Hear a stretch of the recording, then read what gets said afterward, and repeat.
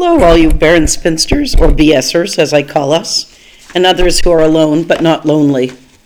Thank you for returning for Season 2, or welcome to Barren Spinster, not BS, for the first time. This is a podcast to tell the stories of how it is being alone in life, but with friends and a go-get-'em attitude, we are not lonely. And if you are lonely, come join us. I hope this podcast lets you feel less alone, gives you a chuckle, or perhaps warn those still wanting a partner, perhaps children as I did. I'm hoping this podcast will celebrate all we can be and all we can do, although we're in our 5th decade or more and must march without a partner or children. We won't have what married people have, especially those with children. However, we still can, do, and should let our sparkle shine. Like Season 1, this podcast's goal is to create an online community for us BSers or other alone people to rant and celebrate together. So please send me an email or connect through social media. I can share your emails or comments in an episode if you give me permission. The email is barrenspinster.notbs@gmail.com. barrenspinster.notbs@gmail.com. All lowercase, no spaces. For social media, it is the name of this podcast with no spaces.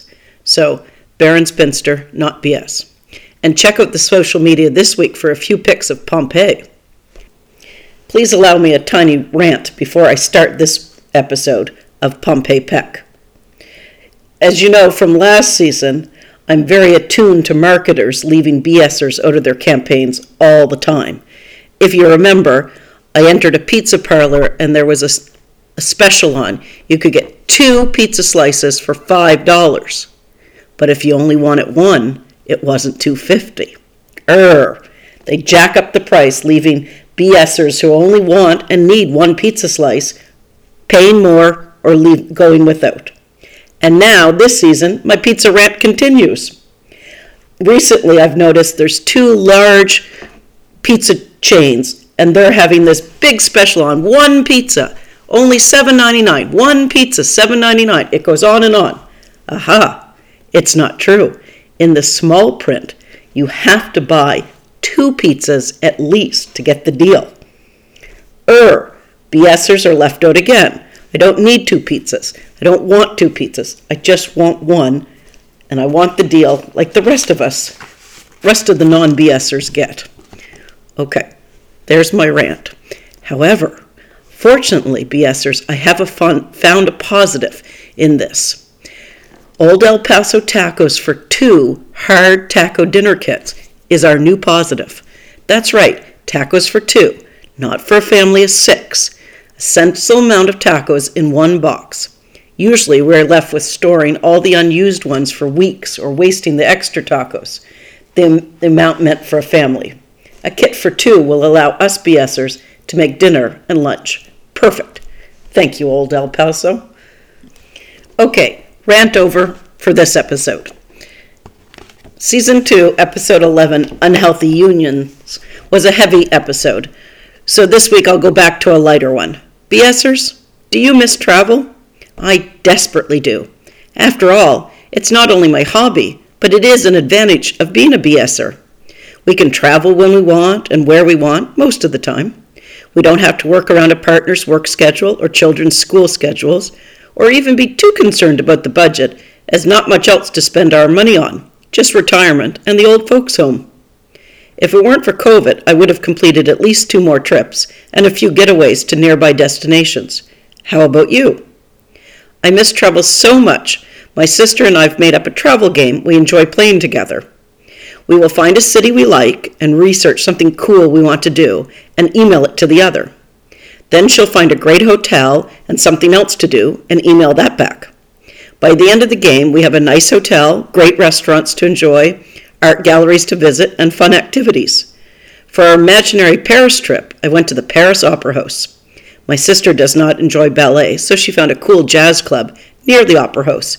She waited for me there until the ballet was over. Then we went to a restaurant set in a historic building. For the morning, we found a small art gallery with a garden for our break. The best of the game is there is no budget, so we don't have to factor in expenses. We just enjoy the city through our emails to each other. Give it a try. Let me know. For this episode, I'll take you to Pompeii. I was there in 2019. I had time off work and went to Europe for 8 weeks. I have stories of playing with fairies near the Blarney Stone, giraffes in the Roman Colosseum, being desperately lost in Venice, dining near the David, sailing to Capri, the Vatican, standing only feet away from the Pope, so exciting, the Munich National Theatre, Van Gogh Museum, including Amsterdam's glorious cheese, and royal tourist sites in London. If you're interested in any of these stories, let me know.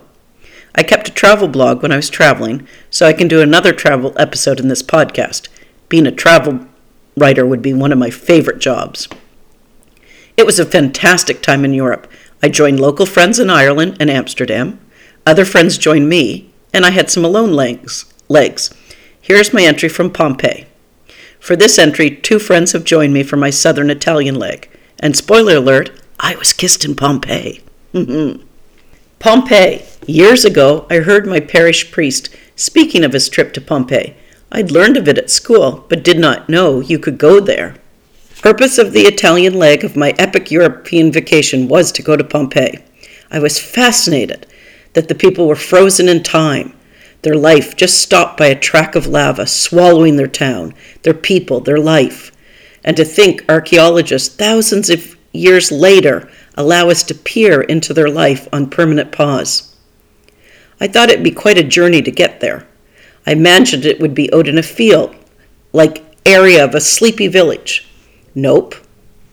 If you're staying in Sorrento, you simply take the local subway. Well, like the subways that are above ground. I don't know what they're called, but I'm going to call it a subway. And it was just like a regular subway. It had dirt, graffiti. It was linking Sorrento to Pompeii and beyond. People would get on and off, doing their various stops, going into the city, going to work, running errands, whatever their day consisted of. In my head, I was screaming at the people, "Aren't you going to the great Pompeii like us?" Nope, they were just going about their day, probably tired of the tourists taking seats on their subway commute. Pompeii Scarve was the stop for us, just outside the current city of Pompeii. So there's actually a new Pompeii. That was cool to learn. As soon as you get off the train, the entrance to the archaeological site is across the street. Yep, it's that simple. Take a subway to Pompeii, get off, it's right there. Anywho, one of my friends went 2 years ago and advised us not to buy a tour, as we would need more time than a tour allows. This made me very nervous. As a traveler, I'm a planner. I have it all down to the minutes. And Pompeii is a must-see, so I really didn't want to mess this up. But she insisted for me to trust her, so I did. And she was correct. When we entered Pompeii, inside the gates, waiting right there, were legit tour guides. They had badges. They weren't shysters. This was their job. You still had to buy your ticket to get into Pompeii, and then you'd meet with a tour guide, your choice. Luckily, we were greeted by a lovely man. His name was Salvatore. He was 74 years old, still giving tours. Good for him. He has 2 sons, one in Britain. We got to know him. He was very friendly. He was willing to take us on a 2-hour tour for 120 euros, divided by the number of people on the tour. So we were hoping 9 people would join us. We waited about 15 minutes for him to gather the other people. However, he wasn't gathering, and we were excited and wanted to get into the ruins. Just by turning your head, just over your shoulder, you could actually see the ancient original entrance to Pompeii. So, losing my patience, I helped Salvatore. I gathered up my courage and loud mouth. Not too hard for me. I walked up and down the ticket line, calling out in English, "Tours in English!" Within minutes, 2 people stopped to listen to my pitch, and a family actually overheard me and asked to join us. We had our quorum. We were going to Pompeii. It was a 2-hour walking tour. Without Salvatore, we would have missed so much of the real life of Pompeii. He explained how Pompeii was a prosperous business town. People enjoyed their life. When the volcano erupted, it was the gas that killed them, not the lava. My first misconception. When you look at the found bodies, most are covering their mouth. It was really sad that they did not have to run from lava, but they thought, "Oh, I'll just cover my mouth and I'll be saved." We know that's not true. So that led to my second misconception that the town was not buried in lava, rather the inhabitants died from poisonous gas. Next learning was when the town was devastated, people still decided to rebuild the town. I didn't know that. Unfortunately, after 17 years of rebuilding the town, there was another volcano. After this volcano, no one rebuilt Pompeii. Salvatore showed us the original walls and the rebuilt ones with newer materials put on top. He took us to the church area where there was a church being built, and before it could be finished, the second volcano came, so they just left it. We walked on the original roads and sidewalks. What struck me was it was an actual city, not just a site. You could look down streets and alleyways and see where the rows of houses would have been and peek into their backyards, just as you would today in any modern city. It was fascinating and a bit eerie. In the road, Salvatore showed us small white rocks placed here and there. Why? At night, the white rocks glowed, helping people see the road at night, an invention still used today, night lights. Salvatore would always say, "A good idea." Yes, we were to learn how much the Pompeii inventions are still used today. And Salvatore would always say, "A good idea." Also on the roads are large rocks. The chariot wheels left a groove on either end of the road and were high enough to go over the rocks. Why large rocks? When it rained or there was flooding, the road was too muddy to walk on to cross the street, so one stepped on the rocks. A good idea. Everywhere you looked, you saw city streets, shops, and forums, and we saw archaeologists still working on revising the city. I can't wait to go back. Salvatore showed us the fitness center of the town. It had locker rooms just like ours, an outside court for larger sports, and a sauna. A good idea. Back on the streets, one shop had large open barrel-like structures. He taught us those had fish and chicken in them. It was the fast food restaurant of Pompeii. A good idea? Yep, we still use those today. Next, on a regular tour, Salvatore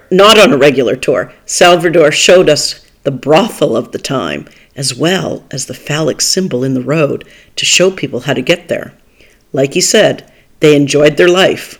A good idea? You decide. After the tour, while we were paying Salvatore, he thanked me for gathering the group by giving me a peck on my cheek. When I tell the story, I say, I've been kissed in Pompeii. Take that, non-BSers. Have you been kissed in an ancient town that might have invented the brothel? Well, even so, you can give me this one. After the tour, we stopped at the restaurants near the subway stop for refreshments. Back at our Airbnb, we had a rest before dinner. When in Italy, you have to decide if you'll dine on fresh homemade lasagna, ravioli, cannelloni, or pizza. What will I have? Oh, Sorrento problems. Traveling to Italy? Definitely a good idea. The quote for this episode comes from Paula Benfield. She is a freelance writer, traveler, and amateur photographer.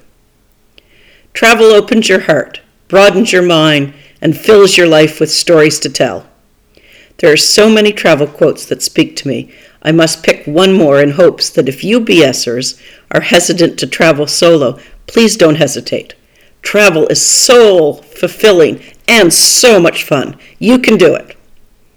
This quote is an unauthored one, so let's pretend you are just back from your first solo travel and a naysayer asks you about your experience. You confidently say, as you travel solo, being totally responsible for yourself, you will discover just how capable you are. Please go on social media and tell me your favorite travel quote or your travel story. A day trip outside the city counts. Wishing you peace, my fellow BSers or others who are alone. Until next time, Baron Spinster, not BS, at gmail.com. Baron Spinster, not BS, on Instagram, Twitter, and Facebook.